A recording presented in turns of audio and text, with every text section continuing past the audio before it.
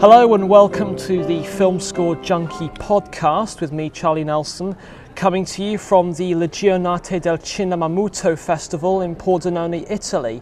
I have with me composer, writer and broadcaster Neil Brand, who is one of the UK's leading silent film accompanists. Since the 1980s, Neil has been improvising to silent films on the piano and has composed original music for films like Underground, Blackmail, Robin Hood and Oliver Twist. Over the past decade, he has become a well-known personality on TV and on radio as a presenter of documentary programmes on BBC4, and until recently he has appeared frequently on Radio 4's film programme. Okay, so to start with, Neil, what was it that inspired your interest in silent films? It never occurred to me to be a silent film pianist until somebody asked if I'd like to try doing it. I'd always been able to play the piano by ear. I'd always loved movies and particularly film music. And I and a bunch of friends from Aberystwyth University had set up an arts centre in an old cinema in Eastbourne. And the Eastbourne Film Society, who were looking for a home, said, "Can we use the cinema? We want to show films." Yes, absolutely. And I said, we show all films, so not just the art house releases that they'd normally show during the course of a year, but they wanted to show a silent. They wanted to show Buster Keaton's Steamboat Bill Jr. And would Neil be interested in playing it on the piano? Because they knew that I played piano. So it really was a case of going, yeah, all right, well, that sounds okay. So I was sent the film as a 16mm film. I played it on a projector on the wall of the flat that I was staying in at the time. I and my then girlfriend watched it and absolutely fell about laughing, but at the same time I was thinking, what on earth can I bring to the table for this genius? And I prepared about 15 minutes of music all told. It was an hour and a quarter long film, and I had about 3 different themes, one particular one for Buster and an overall theme for the whole thing, and that was kind of it. And I think I was hoping that I could just improvise for the rest of the time. Now, when I was very young, I could sit at the piano. When I was on like 12 or 13, I could sit at the piano and I'd play just making stuff up for an hour or more. So I'd always had loads of musical ideas coming out through my fingers. And I got way better at the piano as an improviser than I ever was sight reading, which is why I ended up giving up piano lessons when I was 16. So I sat at the piano with my prepared pieces. The film started. I kind of expected something would take over, but I had absolutely no idea how powerful what did take over was. Because the first laugh that came, suddenly my music changed completely under my hands, and I played stuff I'd never heard before, and it felt great, and I got more confident. The music got better. The next laugh that came was bigger because the music was better with the film, and eventually we went into this huge kind of upward spiral whereby the laughs were just growing and growing and growing, and I was getting more and more confident and playing better and better. So by the time I got to the end of that film, it was like, oh, I can do this. And a huge response. And that was the point at which I decided I was going to do whatever it took to end up doing that job for money. This is about 1983, 84, something of that sort. So there was only one place you could go to play silent films, and that was the National Film Theatre in London, now BFI South Bank. So I wrote to them, said that I lived on the coast in Eastbourne. They said they were paying £20 a film, and it was going to cost about £8 to get up there, but it was worth it from as far as I was concerned. But I would also have to audition, and the audition would mean playing a film I'd not already seen, playing a film at sight. So I sat down in front of a movie I hadn't seen. It turned out in front of David Gill, as in Kevin Brownlow and David Gill. And they had press there as well because it was the film to promote the whole season they were doing, which was called Hollywood Bubbly. great man called John Gillett, who was working at the BFI at the time, had planned out this whole thing. And it was 20s movies. And this one was Upstage with Norma Shearer, which I watched again recently online. First time I'd seen it since I played it that first time. And again, it just worked. I was able to keep reading the film, and the music that came out got better and better. And it finished with a scene in a wintry tank town in the backs of America, and I knew exactly what I was doing with winter and snow and stuff, because I'd been playing Snowfall since I was about 11 or 12. And that was what really got me going. And after that, I realised I had to educate myself about silent film. So I had to see more silent films. I had to read up about them. The BFI gave me the opportunity to play for Japanese films, for American films, for French films. It was a huge French season 2 months after I started there, which was just a joy. And I was playing films like Les Miserables, La Rue, all the great French stuff. That was before I even got anywhere near the German Expressionist stuff, which was being played all the time at the NFT at the time. So I had this extraordinary kind of education in early film from the piano stool, thanks to just the sheer breadth of early film they showed at the time at the National Film Theatre. It's as if the film was the sheet music you were reading from. It always has been, to my mind, exactly what that is, because the director's dead, but the director, one hopes, has imprinted in the film what he would have wanted you to do as a musician if you had a chance to talk to him or her. So I've always tried to look at the film to see what the director has required his audience to do. So I'm sort of like an audience member. But then once I play the music, I see the music as another character in the film. The music is another part of the picture. Because if the director is signaling very strongly that we should not trust this particular character, I then will amplify that lack of trustworthiness, and it will help the balance of the picture then that I've decided to make that decision about that guy. If I'd played through that guy or had played something different, that would not only have affected the balance of the picture, it would have been directly not what the director wanted. Some directors are easier to read than others. I mean, Hitchcock, you know exactly what he wants from minute to minute. Ditto,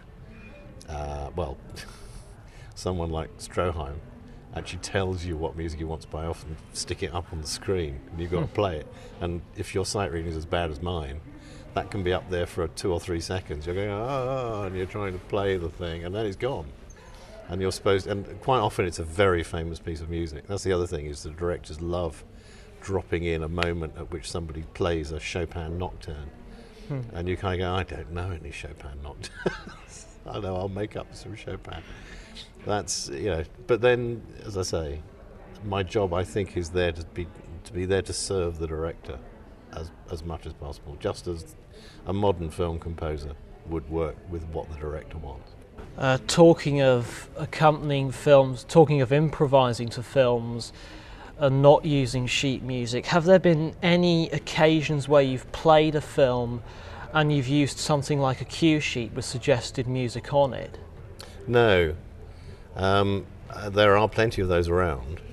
I've always tended to avoid using anything that sort of smacks of somebody else's idea of what this film should do, because I trained as an actor first and foremost, so I bring an actor's sensibility to these movies. So what I try to do is think, okay, how am I responding to this scene? How would I perform this scene? And what it comes down to is that if I was to read a cue sheet with suggestions from somebody else, that would be like me trying to take a part in a Shakespeare play and do it exactly the same way as Laurence Olivier did it, or exactly the same way as Adrian Scarborough would do it. It's pointless. The only thing for me is to do it as authentically right to what I believe as possible. And that sort of truth, if you like, is just incredibly important to me. when I'm working with the students at the Royal Academy and we have to play a scene in which two people are, I don't know, it's a very, very hot day, they're very, very sweaty, and they need to tell each other something really important, I will say to them, okay, before you start playing now, just put yourself in the position of somebody in doing what these characters are doing. What does it feel like? What does your version of that feel like? What does heat feel like for you? What does, I don't know, jealousy or lust or whatever, what does that feel like for you? Because that's what's important. And that piano player's take on the film is going to be unique to them, and is going to be different to mine, and different to Gabrielle's, and different to Donald's, and Philip's, and all the rest of the people over there. And that's what's important. If you use a cue sheet, you're immediately reducing the amount that a person can put themselves into a film. And I think putting yourself into the film is the least you can do as a piano player. This is my belief, and that is very much an acting trope. You know, it's method acting. You sink yourself into a part.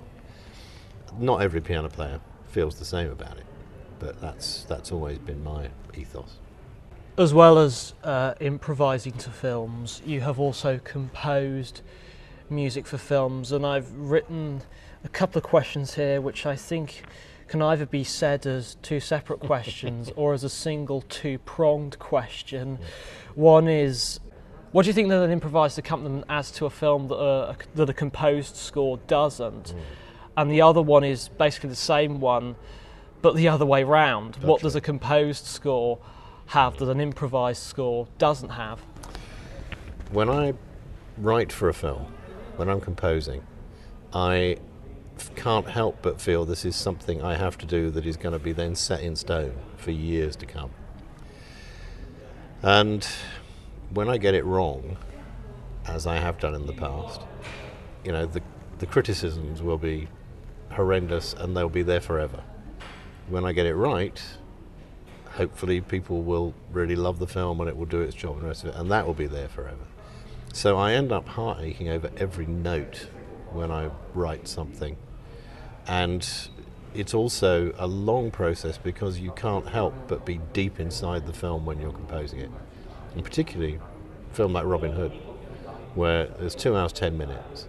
You have got to be absolutely spot on with your ideas for the whole of that time, which means that with Robin Hood, I was kind of channeling Vaughan Williams, John Williams, the Williams brothers, as I hilariously call them, and also trying to pull the film forward about 30 years so that it had more of the feel of the Errol Flynn Robin Hood.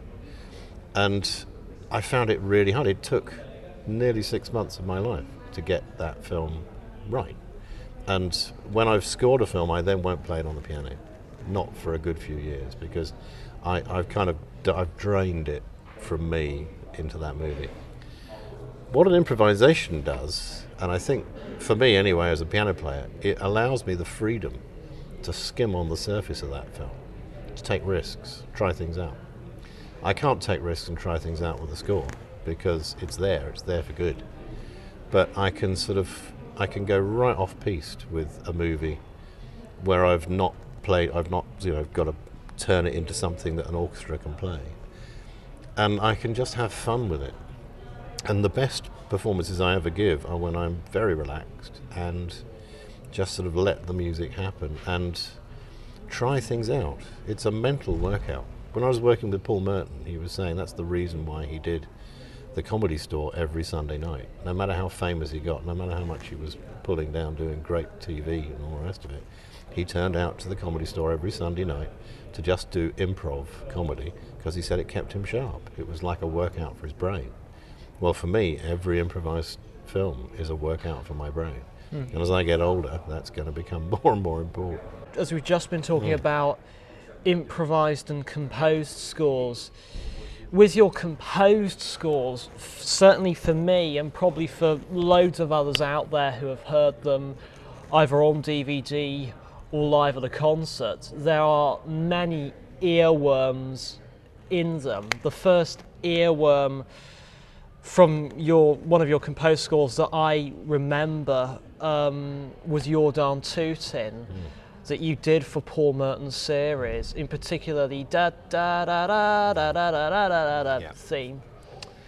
And then of course there's Underground, and most recently there's Oliver Twist. Have people ever come up to you and said that they have those tunes in their heads? Not so directly, and it's very nice to hear, Charlie. Thank you. I've always prided myself on trying to get tunes in there because I think tunes are the most important tool in any composer's toolbox.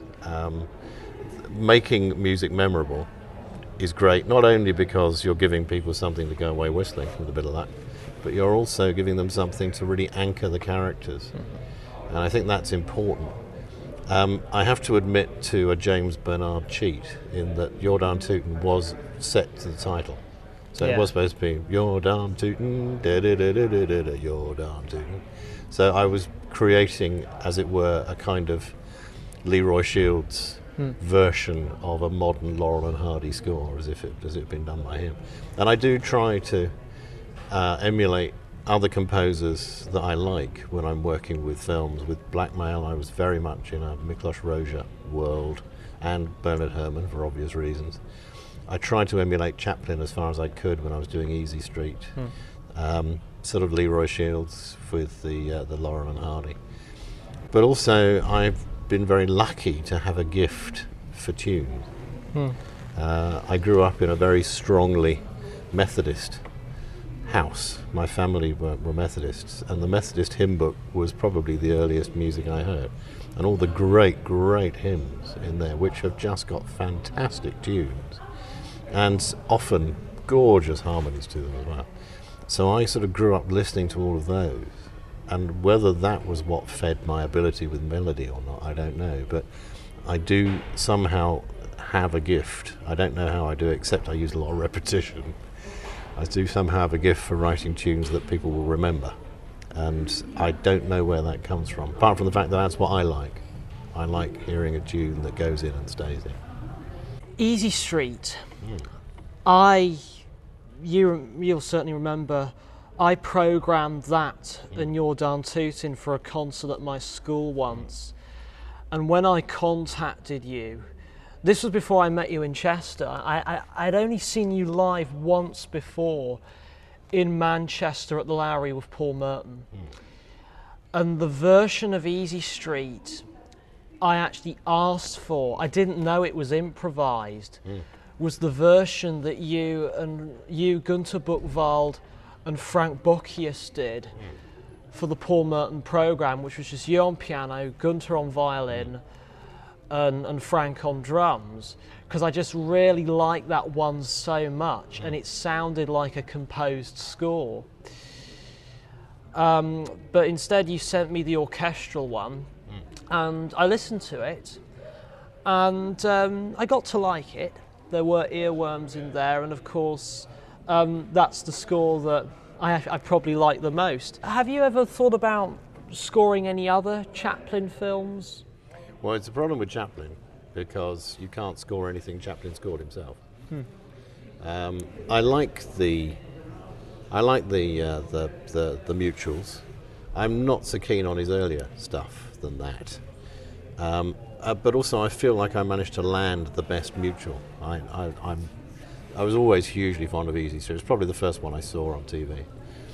And I think magic happens when I play with Gunter, and creating something with him is always brilliant. But the problem is I can never remember what we've done afterwards. And what we did with Paul, I have absolutely no idea. But the same thing happened with Underground. I did that first with Gunter and Frank and a couple of other players, and it went an absolute storm. But there was nothing from that in the score that I ended up writing for the orchestra. I think because, you're in, I have to have different heads on in a way. I have to give the feeling that's right at the time, particularly with other musicians when I'm improvising. And with Gunther, that's always great. We just have a symbiosis when we play that brings out the best in the film and the best in us. When I'm on my own, as I say, it's different. I can go all over the place.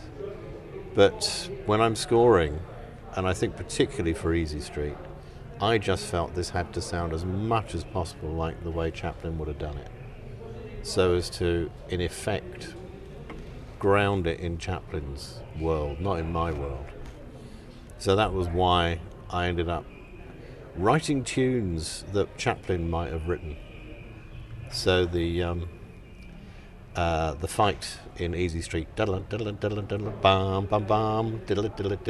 bam bam bam. It's quite simple, but it's good enough. It's what Chaplin would have done. And throughout the whole thing, I just kept thinking, right, a Chaplin-esque tune, what's that going to sound like? Turn of the century, it's got to be heart-on-sleeve stuff. So, the da-dee-dee-dee when he sees her for the first time. That was a very Chaplin thing, to have the moment that Chaplin first sees her in Easy Street, that all the music stops, and you just get that dee-dee-dee-dum. Now, it's almost impossible to do that as an improvisation, but you can do it with a score. And that was my main thing, really, apart from trying to do the film as well as possible, was to see if I could get inside Chaplin's head as a composer and create something that really sounded like it had come from him. Right. That, talking of okay, not quoting, but being inspired by other composers, it accounts for you, especially with your appearances on the film programme and the series of programmes you've done on BBC Four.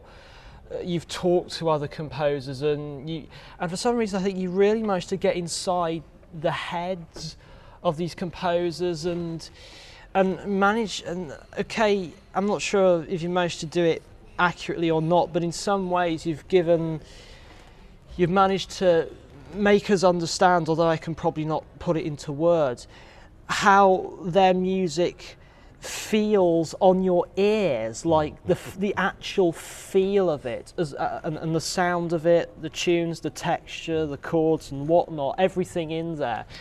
I mean, I recently listened to that really great interview you did with the late great Richard Rodney Bennett, talking about Murder on the Orient Express. And I also recently listened to his film music. I mean, Billion Dollar Brain, I listened to over and over again.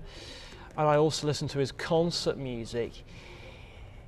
I also heard that you put some of Murder on the Orient Express into Underground, like the bit where, is it the trains passing through Warren Street? It's something I'd never heard anybody else do, and I remember the reason why I sort of feel that I've got a handle on this stuff is because it really went in hard when I saw the films. I can still feel now the visceral response to hearing music that really affected me. So with Murder on the Orient Express, it starts with the recreation of the kidnapping. And what Richard Rodney Bennett did, it starts with his tune, of course, it starts with his theme, but then the first thing you see is this recreation of the kidnapping. And it's like Richard Rodney Bennett gave a real sense of evil being done by the kidnappers of this little girl, and who are then going to kill the little girl. And he had this extraordinary thing I'd not heard before, of strings feeling like they were sliding. That that stuff. And there's a moment in Underground where we know that the woman who has been wronged by Joe is in the power room with him in the power station, and he doesn't know she's there, and we know she's mad enough to kill him, and he's standing by a cable that says 10,000 volts. And because they really draw that scene out, Asquith does a brilliant job of making us go, oh my God, she's there now, what's she going to do? That at that moment, it just felt right to have the, not actually referring to her, because she's the wronged party in this, but a sense that something bad's going to go down. So I had to get Tim Brock's help with this because I could hear what Richard Rodney Bennett was doing, and I wrote what I thought he was doing, and then got Timothy to score it up for me, because Tim writes strings brilliantly. And it was, I think, if I remember rightly, splitting the first and second violins so that you had one section start to fall as the other half of the section then started to fall, and then the third one then started to fall. So you do get this sense of something oozing downwards off the music.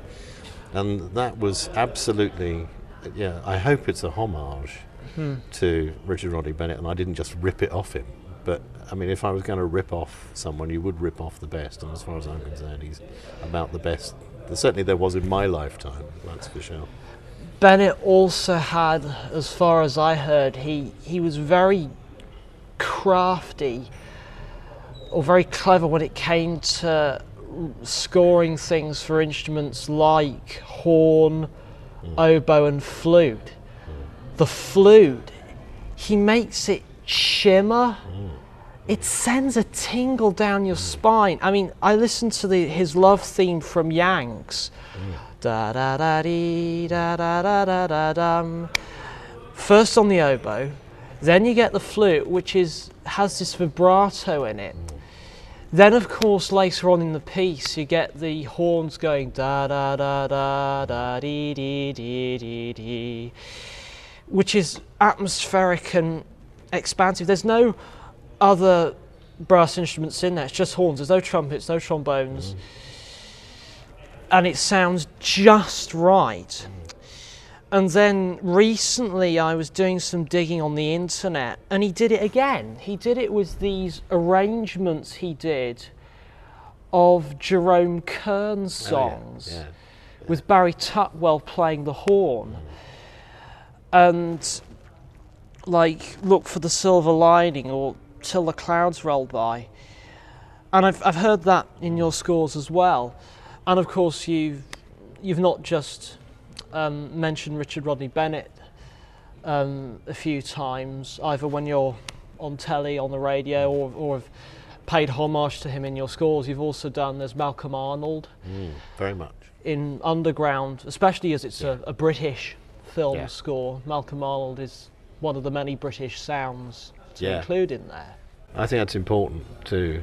Also because I like the fact that Arnold is quite reckless in what he does. So, you know, when he's doing the Colonel Bogey March, you really can hear that he's told those musicians to let fly. It sounds like a bunch of slightly drunk musicians who are at a mate's birthday party and are playing him the Colonel Bogey score.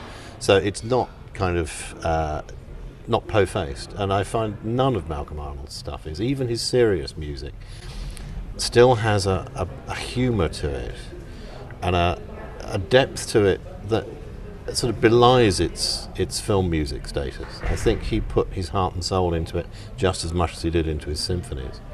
And where I lose Vaughan Williams, for instance, is that there are times when Vaughan Williams goes deep into something musical where I, for some reason, can't follow him. But I can follow Arnold anywhere he wants to go. And I was very keen to use lots of ideas of his. I got very, very... I deeply love the Hobson's Choice score. And what he did with Hobson's Choice was give us genuine emotion, but filtered through just the very slightest twinkle of the eye. So that you can't take it entirely seriously, but at the same time, it is serious because it is happening. And that ability to create, I'm no great fan of Ben Elton, but Ben Elton referred to this idea that you talk about serious things in a funny way, you get serious comedy. I think if you talk about, musically, if you talk about serious things in a funny way, you get serious comic music. And that's what I would like all my music to be, is comically serious or seriously comic. And I think, especially with silent film, people have stereotyped silent film as just being funny. Yeah. even though at the time that was the most popular form of silent film there was. And with films like Underground and Robin Hood, there are nice, funny elements in there. Well, they're intended to be broadly entertaining. Yeah. You know, I mean, Robin Hood was, in its day, both intended to be and I think succeeded in being the most popular film released that year. And Fairbanks poured everything that he knew into that film, and as much money as he could. Hence, they built the castle full size on the backlot, and all of the thinking behind it is richly comic. The opening of Robin Hood is where we first meet Locksley, who's obviously gorgeous, and every woman's flocking all over him, but he can't speak to women. He's deeply shy of them. He doesn't know what to do. So there's a whole scene in which the king makes more and more women go up to Locksley after he's won his joust, until eventually he's running away from this huge group of women, exactly the same way as Keaton does in Seven Chances, only this time they're not trying to kill him, they're trying to kiss him. And it plays totally against the whole Fairbanks, look at me, I'm a star, gorgeous, fantastic, bod, handsome man thing, until he meets Marion. And then he gets a zing when he meets Marion that he hasn't had with any other woman. And then they have this wonderfully awkward wooing scene. And I found I scored that like that. Even though if you watch it and you can't work out what it is that's going on between him and Marion. She can't talk because she's supposed to be a shy retiring maiden. He can't talk because he's deeply shy of women. The only way they finally do somehow or other make it is that he says something very, very truthful to her. And the moment that happens, I didn't bring in the love theme till then. There's no point bringing the love theme at the beginning, because they kind of haven't quite made it at that point. And the music kind of stumbles around in that scene as well. You might as well do it when it happens. And then once then we're there. Well, I learned all that from Malcolm Arnold, because Arnold is very good at scoring awkward situations. And that's, where the comedy lies in the thing, but not so awkward, not so sort of overly comic that you take any seriousness out of it. Arnold, from when you were describing him, was, I think, very musically honest. He underscored in a very honest way. He wrote the right sort of mood music for a particular character or a particular scene, like the bit in the Bells of St. Trinian's when they're all going to school on the train, and everyone's starting to panic. Yeah, absolutely. And the policeman phones the superintendent, I think it is, and he says, "They're back." And the superintendent just gets the whiskey out of the cabinet. Absolutely. And and of course you did it in Underground, the bit where the fat guy gets on the train at the beginning, just at the right moment when he steps onto the train and grabs hold of both the handrail thingies, taking up a huge space. And it was so lovely to give the tuba a proper solo at that point. And I have to say, at the first playthrough the BBC Symphony Orchestra did, when he finished his solo, the rest of the orchestra all applauded. It was really nice, because obviously the tuba doesn't often get a chance to shine, but it's very Malcolm Arnold, and it's almost Mickey Mousing. But again, you're setting a style that it's okay to laugh and to be a bit over the top with these moments, because we're also going to be horrified and taken deep into the psychosis of a woman wronged, and it's that too is going to be taken seriously. So Neil, we were talking about memorable musical moments, and that brings me to this question, which is, when you improvise to a film on the piano, have you ever played something and it's made you think that you should write that piece down or use it in a composed score? Yeah, it happens all the time. It's another reason I really enjoy improvising at the piano, because that way particularly if you're really into a film, you start to get the same motifs coming back up again time and time and time again, and musically that happens as well. So many times I've either come across a motif while I've been playing that I've then been able to remember next time I played the film, or has just been sort of thrown up again in the same way. And this links back to what I was saying about being truthful with, if I'm deep in the film a second or a third or a fourth time, it will be for the same emotional reasons. It'll be the same emotional buttons that are getting pushed. Mm-hmm. And so the same style of music or the same feeling of music is going to come up each time. So in some cases it's actually the same, literally the same motif, literally the same tune. I have found that I've played films 20 years apart where I started playing the film not remembering anything of what I'd done before, and then about halfway, 3/4 of the way into the film, suddenly there's a piece there that I'm playing and I think, oh yeah, that's right, that's what I played last time. Even if it's just a couple of chords, even if it's just the sort of the passageway into the idea, it comes back. And then in some cases I've actually been able to put those into an actual movie.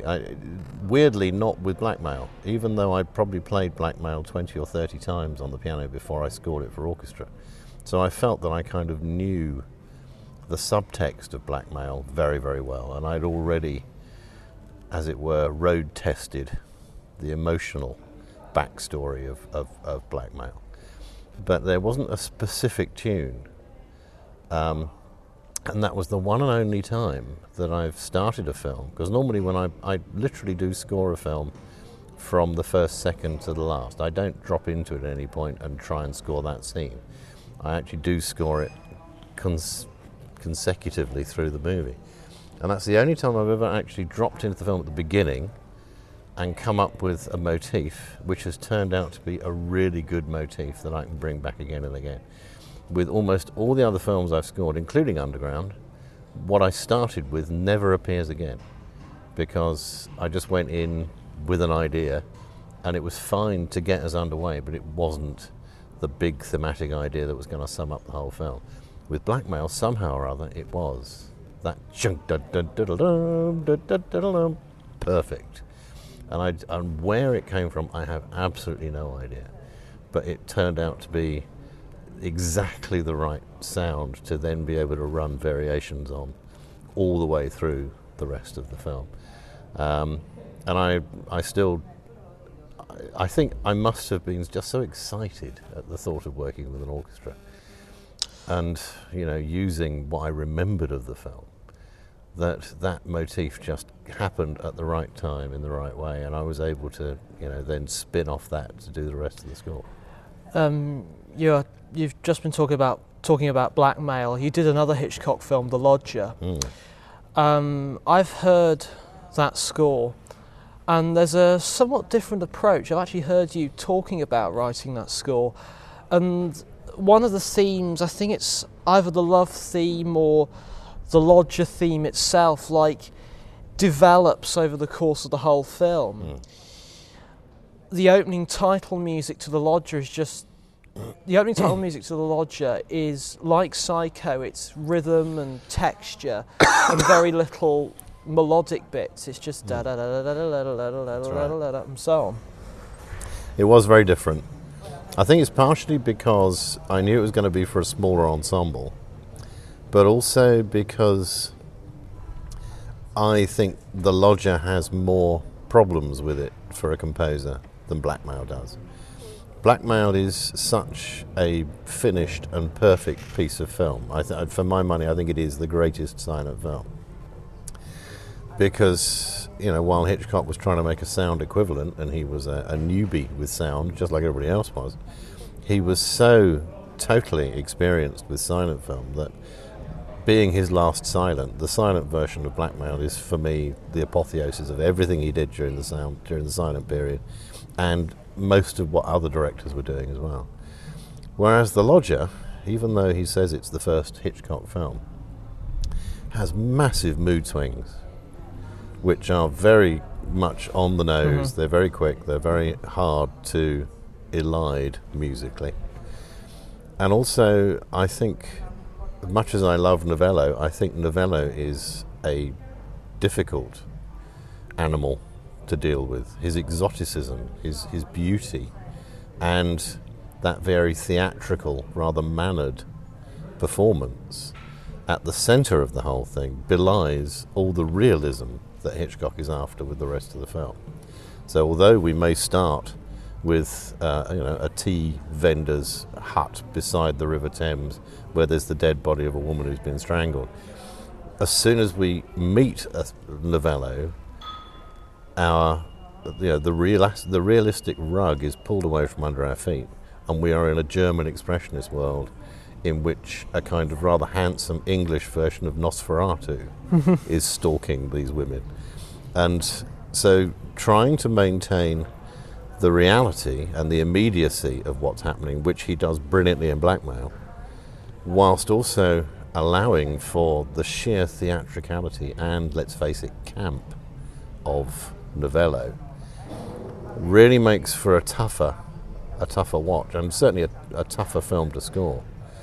So I was determined to put the one thing that went both with the realistic side of Lodger and, as it were, the sort of expressionist side of Lodger, which is the dark heart, which for me was that and that sort of sense of something bubbling underneath, and you didn't know what it was going to be or when it was going to come out. If I'd given it a theme, it would have been difficult because I wouldn't have known whether to make that theme something Hitchcockian, something about Novello, something about the lodger himself, about the look of him. I would not have known what to do with it.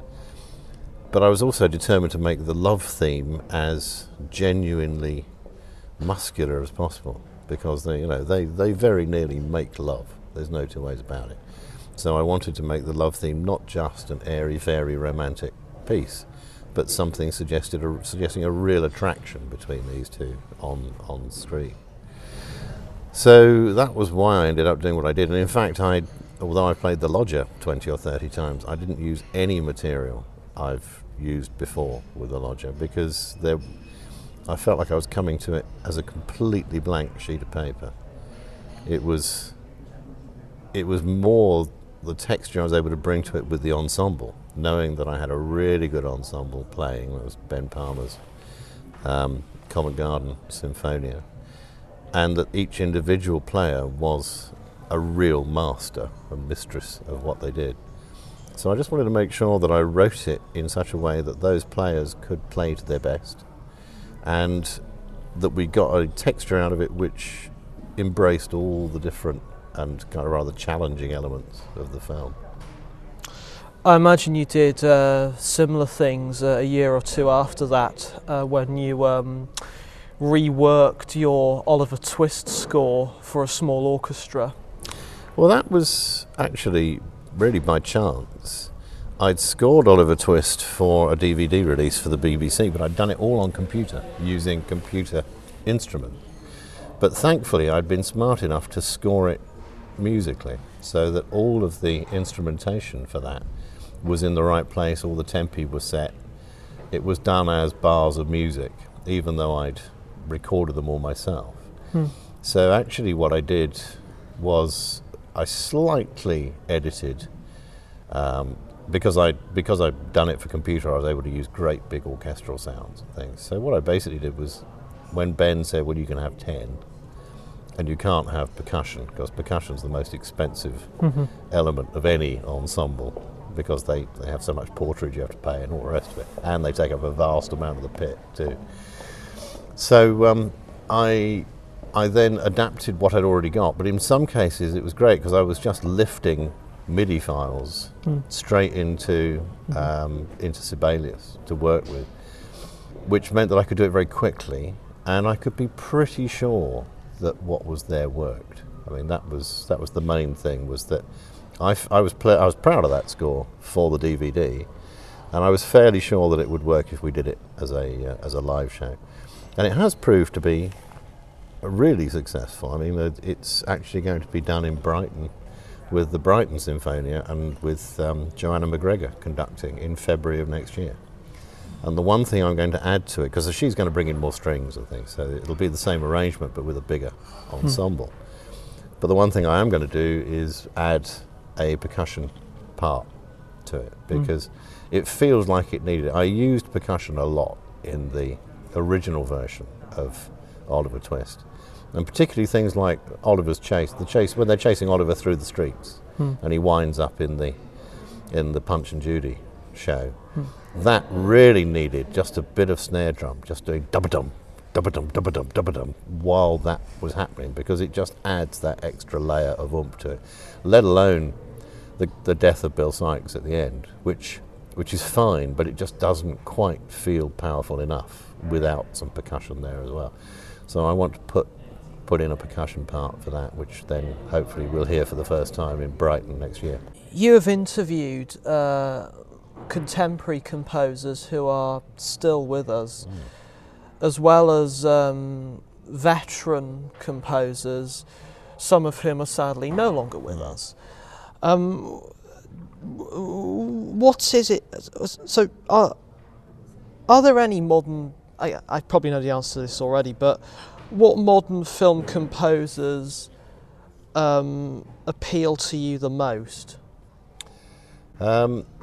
It's an interesting one, isn't it? Because what I've always admired in film composers is the chameleon ability to change, to shapeshift as a composer from one film to another, so that the music that Richard Rodney Bennett wrote for Far From the Madding Crowd has seemingly no connection with the music that he wrote for Billion Dollar Brain, which seemingly has no connection with the music he wrote for Lady Caroline Lamb, and yet they are all still the same composer.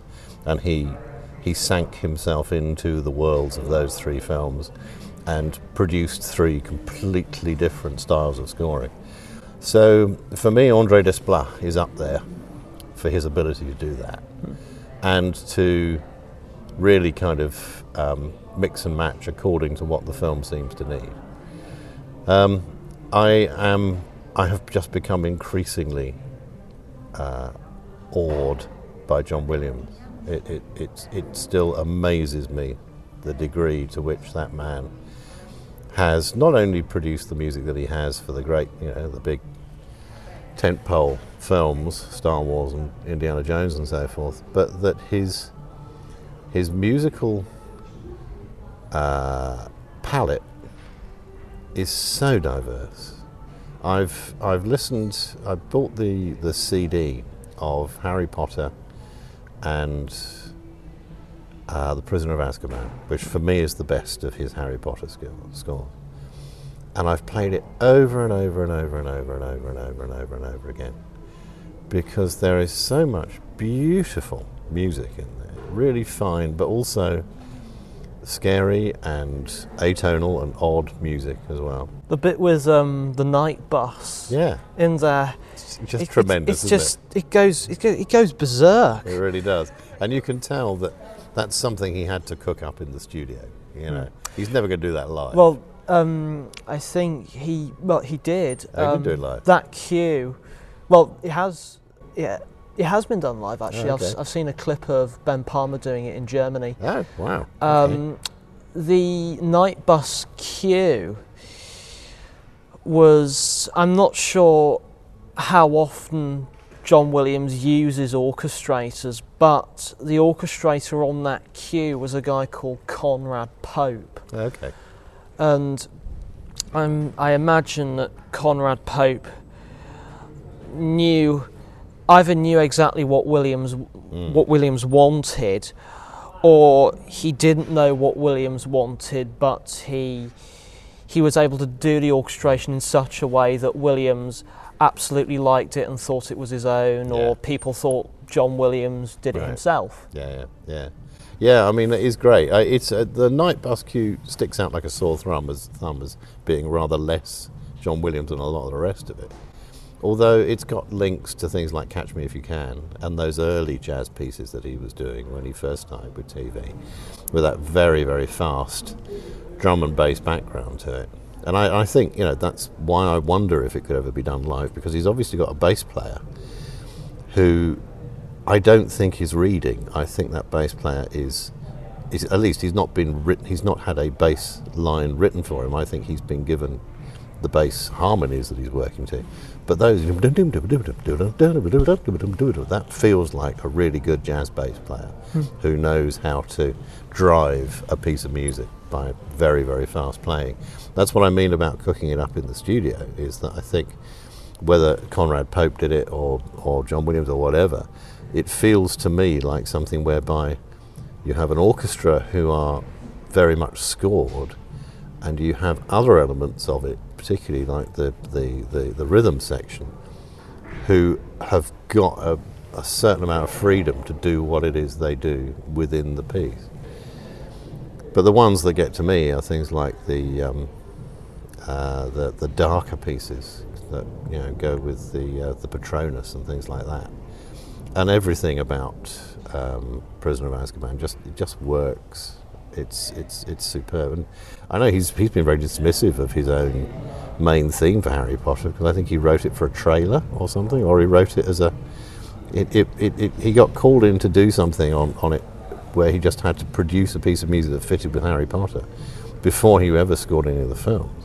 So the piece that he wrote, he seems to have kind of like dashed off because it felt roughly right. That, I think, is extraordinary, because it's a fantastic piece of music. He probably thought that he couldn't do better. There are a couple of similar well-known stories of things like this happening. There was Howard Blake doing the music to The Snowman. He'd already pretty much written Walking in the Air years before. Then he got the call to do The Snowman, and he pretty much put it in the score. And then, of course, there was the story of Eric Coate writing the Dam Busters March, and he said, "I think I finished it yesterday." Yeah, well, exactly so. So they're my particular faves, but I'm always interested to see what Michael Giacchino is going to do next.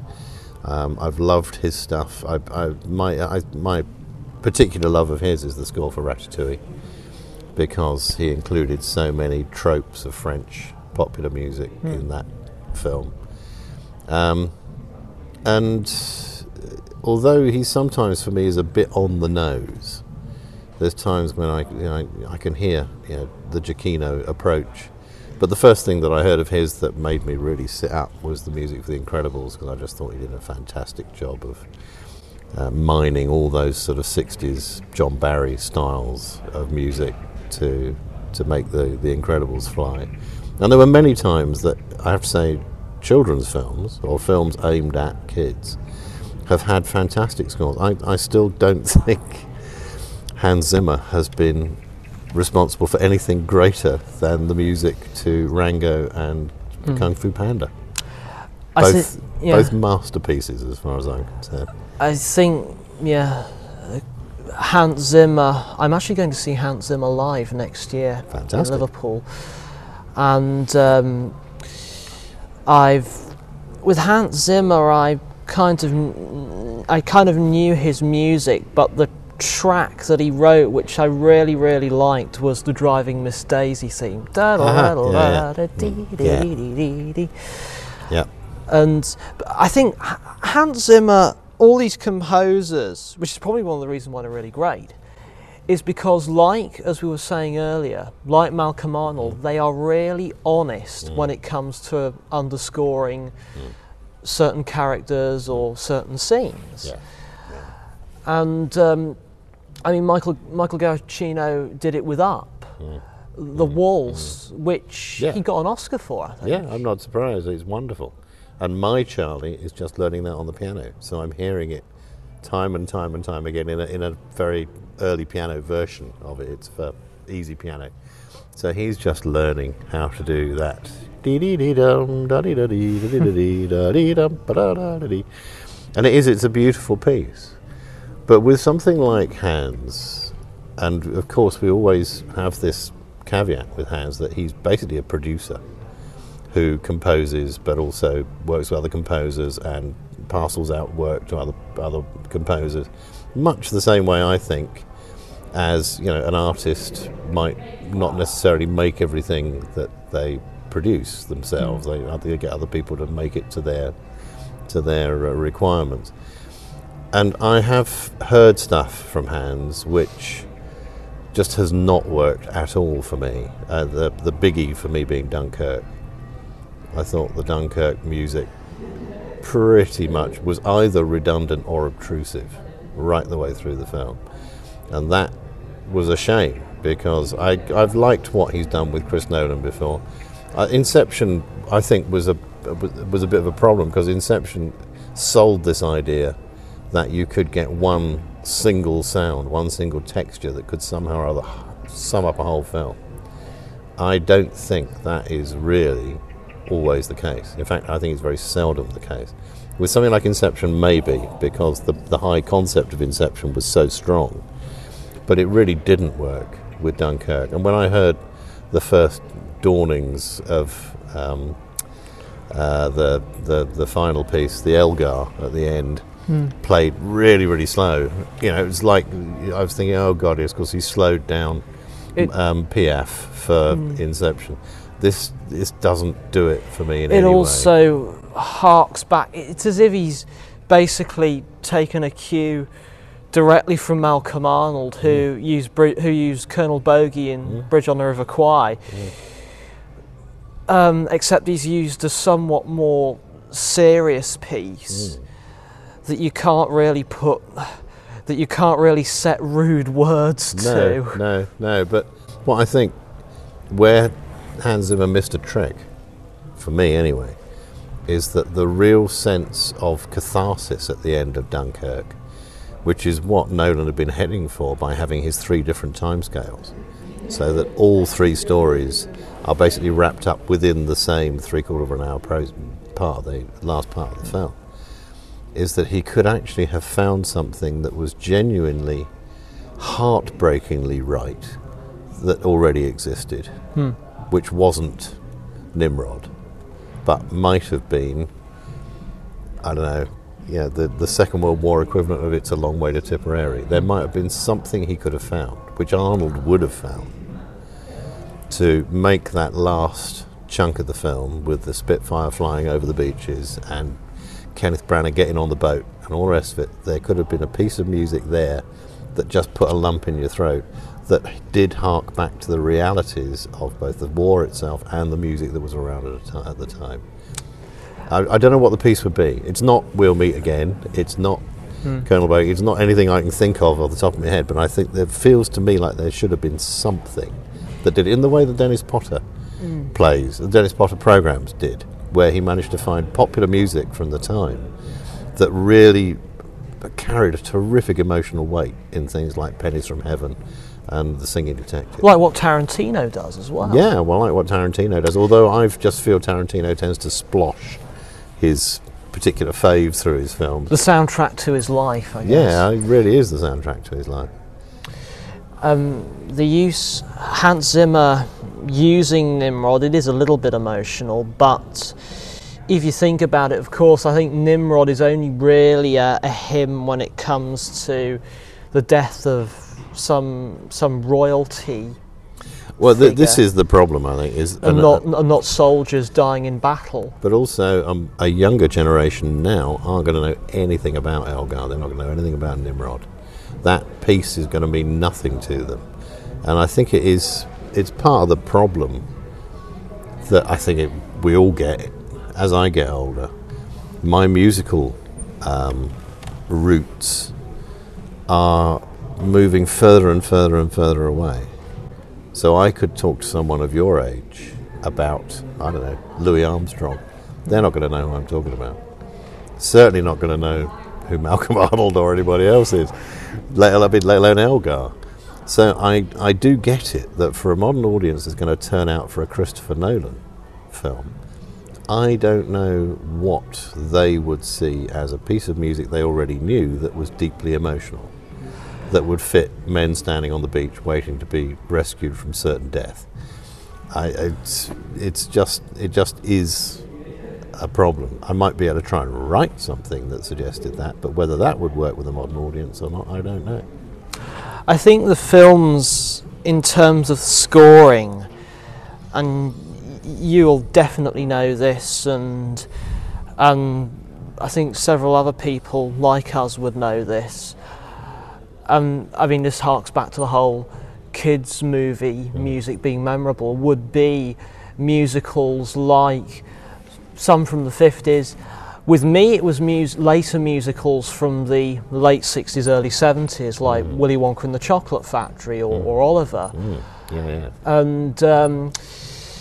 And you, of course, Neil, have, for some of your big scores, have worked with orchestrators like Timothy Brock, and who has really been able to, who, as you said, was great when it came to orchestrating for strings, and I think he certainly gives your scores, when it comes to them being for a huge symphony orchestra, I couldn't have done them without Tim. He gives them the right sort of finish. And the scores for like Disney films from the 60s, Mary Poppins, and then there was Bedknobs and Broomsticks and Chitty Chitty Bang Bang, they had songwriters. Yeah.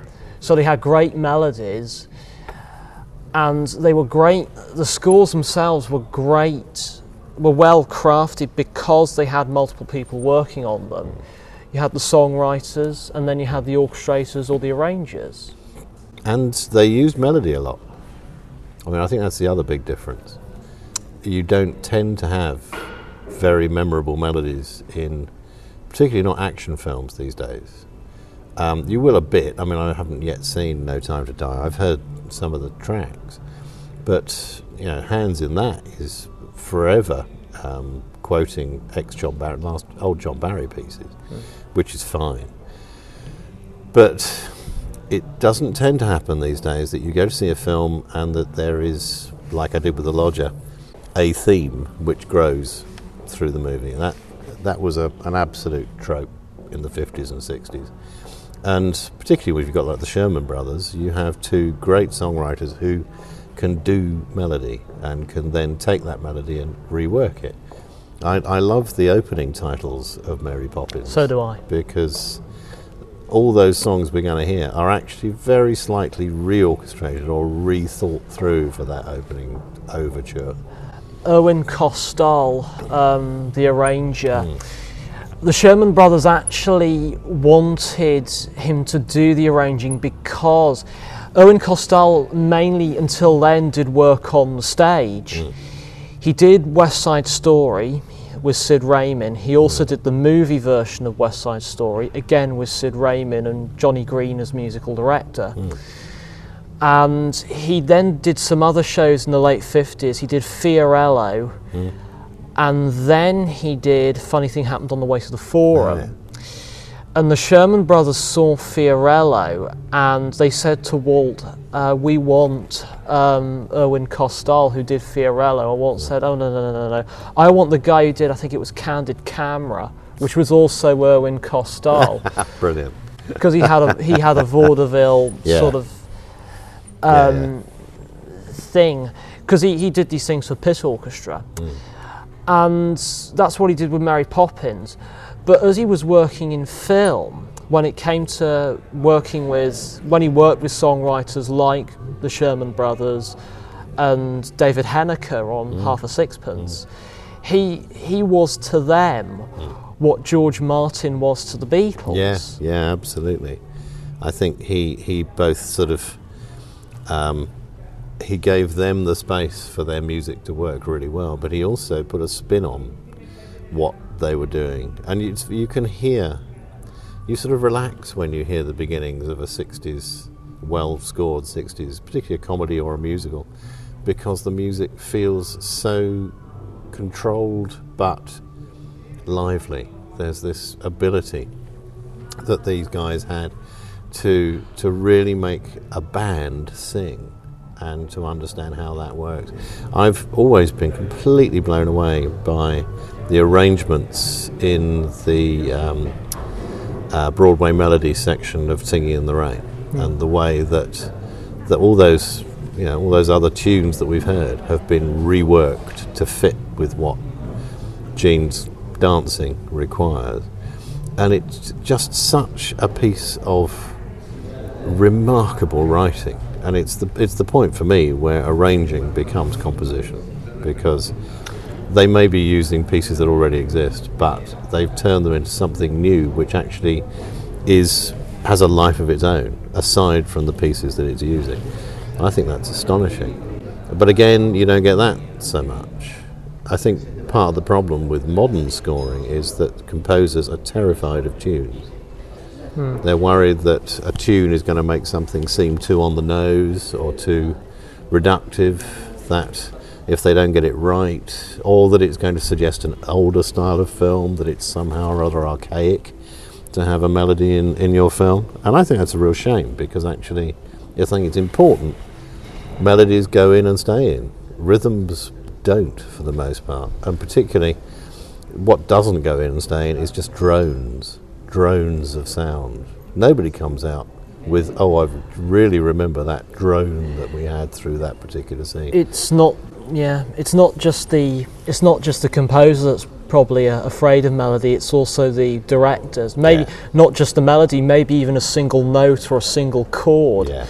Mark Shaman, who scored the Mary Poppins Returns a few years ago, he liked the opening of the original Mary Poppins so much. He liked that. I think it was like an F sharp major chord or an F major chord played on tremolo strings before you get Feed the Birds played on the horns. Absolutely. And he liked that chord so much, he tried to use it every time he scored a film. And the director, whenever he shoved that chord down a director's throat, the directors always said to him, "Why are you scoring my movie as if you're scoring Mary Poppins?" Yeah, well, there you go. Exactly. I think that sums up what I was trying to say much better than I could. But with Tim Brock not only did a great job with orchestrating my stuff in its entirety, he taught me to write for orchestra. He taught me to write for silent films. He taught me what he needed as a conductor in the score to be able to work with the silent film. And he also got what it was I was after. So, for instance, in a score that I wrote for the radio concert drama of Wind in the Willows, for Toad escaping from prison, I wanted as close as I could get to the theme to The Great Escape, because it felt funny and it felt like something that should work. And Tim, when he came to actually orchestrate it, wrote over those bars a la Bernstein. But not Leonard. It was like so we got the Great Escape sound, and I basically copied what I knew Elmer had done, which was I think it's single piccolo, I think, doing that. But I didn't write that tune. I wrote a tune that was not dissimilar to it, but anybody who hears it knows that I'm riffing off that at that point. As well as the piccolo, underneath that you then get the lower woodwind instruments, or the instruments that are an octave or two lower than the piccolo. You get the oboes and the clarinets playing these chords. It makes it sound a little bit Bavarian or German. Yeah. I did a few quotes. There's 2 quotes in Blackmail. One, the obvious one of the Alfred Hitchcock presents music when we see Hitch in the underground train. But the other one is much less well known, and only people of my generation would recognise it, because at the moment that she looks out of the window and sees a policeman walking past a long way down, I actually quote a TV series from the 1960s and 70s called Dixon of Dock Green, which was, exactly that. But it was a very safe and rather patrician view of the police. So, because I know Hitchcock hated policemen anyway, and the point of the shot is that policemen are way too far away to be any help if anything goes wrong, it felt like the right thing to drop Dixon of Dock Green in at that particular point. And what's been lovely is that the players knew. The trumpet player who did it for the recording, first time for the premiere, he said, "I just played the Dixon of Dock Green theme." I said, "Yeah, you have. Brilliant." So yeah, but as I say, a modern audience isn't going to get that because they weren't around when that series was shown. You have not just collaborated with orchestrators, you've also collaborated with great conductors like Ben Palmer, Steve Dummer, and of course Timothy Brock. Have you ever considered conducting your own works, like what some composers do? I know my drawbacks. I can't conduct for the simple reason that I don't know how they maintain that amount of arm movement for that amount of time. I also don't have the authority that they have over musicians, except in the case of Jordan Tooten, that I've always conducted from the piano, up until Steve did it. And then I suddenly felt a weight lifted off my shoulders. But when I was doing it before, I was conducting it from the piano, and that was fine, except it was fine when I was playing a print that was the right speed and the right size. Then there was one time I was playing a print, in fact, for the TV version of the Paul Merton thing, when we got a different print and the music didn't fit.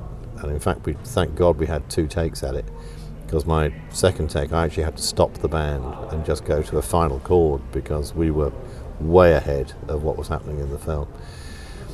I'm much happier having a conductor do my stuff, but also, much as I hate not being on stage or in the pit when the films happen, I do like sitting out in the audience and getting the effect of what my music's doing, because I just feel more confident about writing again in the future. I can hear where the stuff that I've done works and where it doesn't, and it's always a lesson when I hear my own stuff, even though I'm quite often sitting there gripping my knees going, oh God, is he going to catch this next bit? Oh, will they catch the next bit? Will they catch the next bit? But what Steve did, for instance, I thought at Dartington was extraordinary, because he had to try and mould a band as well out of quite disparate musicians.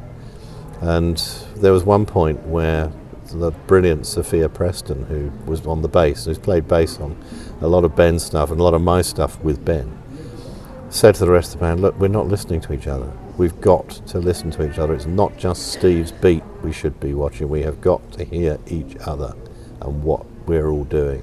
Otherwise, it's going to be all over the place. And that really helped to pull together the Oliver Twist score. But, you know, Steve's great at giving people that sense of confidence to play as a band, because for years and years at Dartington he's done the Wind Band, and that's an all abilities band. Turn up, play, you'll have a good time. So he's got people who are really very good, and he's got people who can only just manage to get a few notes out on a sax, but they can do some of it at least. And he never ever panics or loses his temper. He's just big smile, big joke. Let's do it again. Come on. No, let's do it again. Come on. Big smile. And by the end of it, he has drilled a band together. And that's what I really like about Steve. And he did that twice. Well, the first time we did Jordan Tooten, we were using all the jazz teachers. So they were brilliant musicians. He didn't need to do that. With the musicians that we had for Oliver Twist, he kind of did, because although they were all session musicians, they were all very fine musicians, they weren't used to playing in the kind of ensemble setup that we had for Oliver Twist. So it took a different kind of work. But Tim is still my mentor and the man who I look to most for guidance on these things. And Ben is completely brilliant and has taught me a lot as well. And working with him is always very easy, because I know what he needs, and he is so enthusiastic about the stuff that I write. It really, really helps to have someone who's like that. When it comes to silent film scores, what are your views? This I think is a somewhat specific question. What are your views on silent film scores that have either been composed or compiled for that film from the time that film came out, like the Mortimer Wilson score for The Black Pirate, or the Rubbo score for the Chess Player? Yeah, I mean, I like I like to hear what music was intended at the time because it tells me more about the audience for that film. It tells me more about what the expectation was that the audience had for the music that was going to be with it. The only original score that's completely blown me away is Battleship Potemkin, which had a score written for it at the time, which is so avant-garde and futuristic, but boy does it work. And I don't know anybody now who could begin to match that original score. It just feels right. It's somehow or other he wrote a timeless piece of music in 1925 that just does the trick. But in general, I tend to find those kind of scores for film, because they are, if you like, film scoring prehistory. They don't have the homogeneity of a film score. They are piecemeal pieces, and each piecemeal piece goes with each scene. So there has to be a sense that that's all right, that's working there, that's working there, that's working there. Whereas sometimes I want the music to lead me through, guide me through what's going on. And although I haven't heard the Rabo for the chess player, it's quite feasible that he does do exactly this. I like to feel that the orchestrator, the composer on a film, isn't just there to add something that's already there, but actually has a take of their own on a film, something that will lead me through that film, and a deep awareness of the subtext of what's going on with that movie. And I struggle to hear composers of the time who get that deeply into the subtext of the films that they're scoring. I've got a couple of quick questions to round this interview off. This first one kind of harks back to the very early days, well, in the 80s, when you started playing the piano to these films. For a festival like this here in Pordenone, have you ever watched a film before you accompany it, and if so, how many times have you watched it? Well, now I do tend to at least see a film once if I can, simply because I'm that bit older now. I don't quite have the chops to be able to jump straight in, except with the serial that I played this week. I didn't see that in advance, and I didn't see the two films, the two parts, before I played part 3. I did make sure that I knew what had happened plot-wise before my part started. But with serials particularly, I think that all you've got to do is try and keep up with the action. And that meant that I could just have fun with it when I came to sit down. But in most cases, I want to have a look at a film just to get a sense of its mood as much as anything else. I want to know what the film appears to want from me. And then I want to be able to kind of at least be confident that there's not going to be anything coming along that's going to trip me up completely. So I do watch them from time to time now, at least once, but usually on fast forward, just to be able to get an idea of the action. So to bring this interview to a close, you have performed at this festival for many years now. What do you think makes this festival? What do you think makes this festival so special? I think the fact that it has always been only a silent movie festival. So it has always been devoted to the genre. That has also got a downside to it, in that the great movies, the sort of creme de la creme of silent cinema, were shown way back in the 1980s, before I came along, before a lot of these people came along. And there was a time when the committee here at Pordenone didn't want to replay anything they'd already played, which was kind of crazy, because that meant that everything they'd started with, Griffith, Chaplin, Hitchcock, all the massive movies of the silent period, they'd kind of already done. So you get to 1996 or whatever, and they say, well, no, we're not going to do Intolerance again. Anyway, that thankfully has gone out the window. And I think it is the fact that it brings together disparate groups who have an interest in silent film. You have academics, you have archivists, you have collectors, you have enthusiasts, you have writers, you have people who are interested in silent film for other reasons than the films, like design, technology, mise en scène, whatever. And all those people find common ground in that space over there. That wasn't always the case. There was a time when the collectors, and particularly the big owners of films in America, held sway completely. Then there was a time when the academics kind of held sway completely. There's never been a time when the musicians have held sway. That's probably just as well.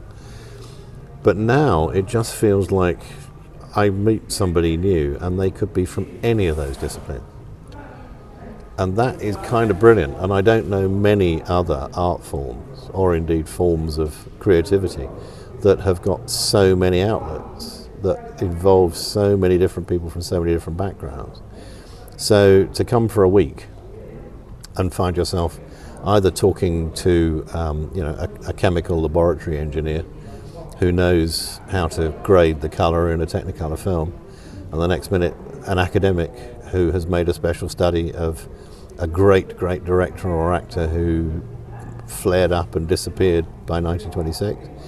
It is fascinating, absolutely fascinating. And that's the bit that keeps growing. We keep finding out more and more. We keep finding more and more films that we thought would disappeared. And then they come here.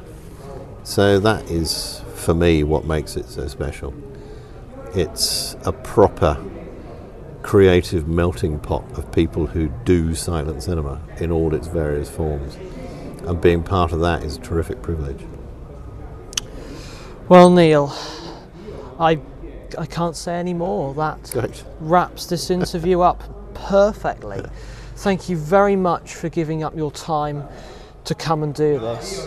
It's a pleasure always, Charlie, of course. Thank you very much.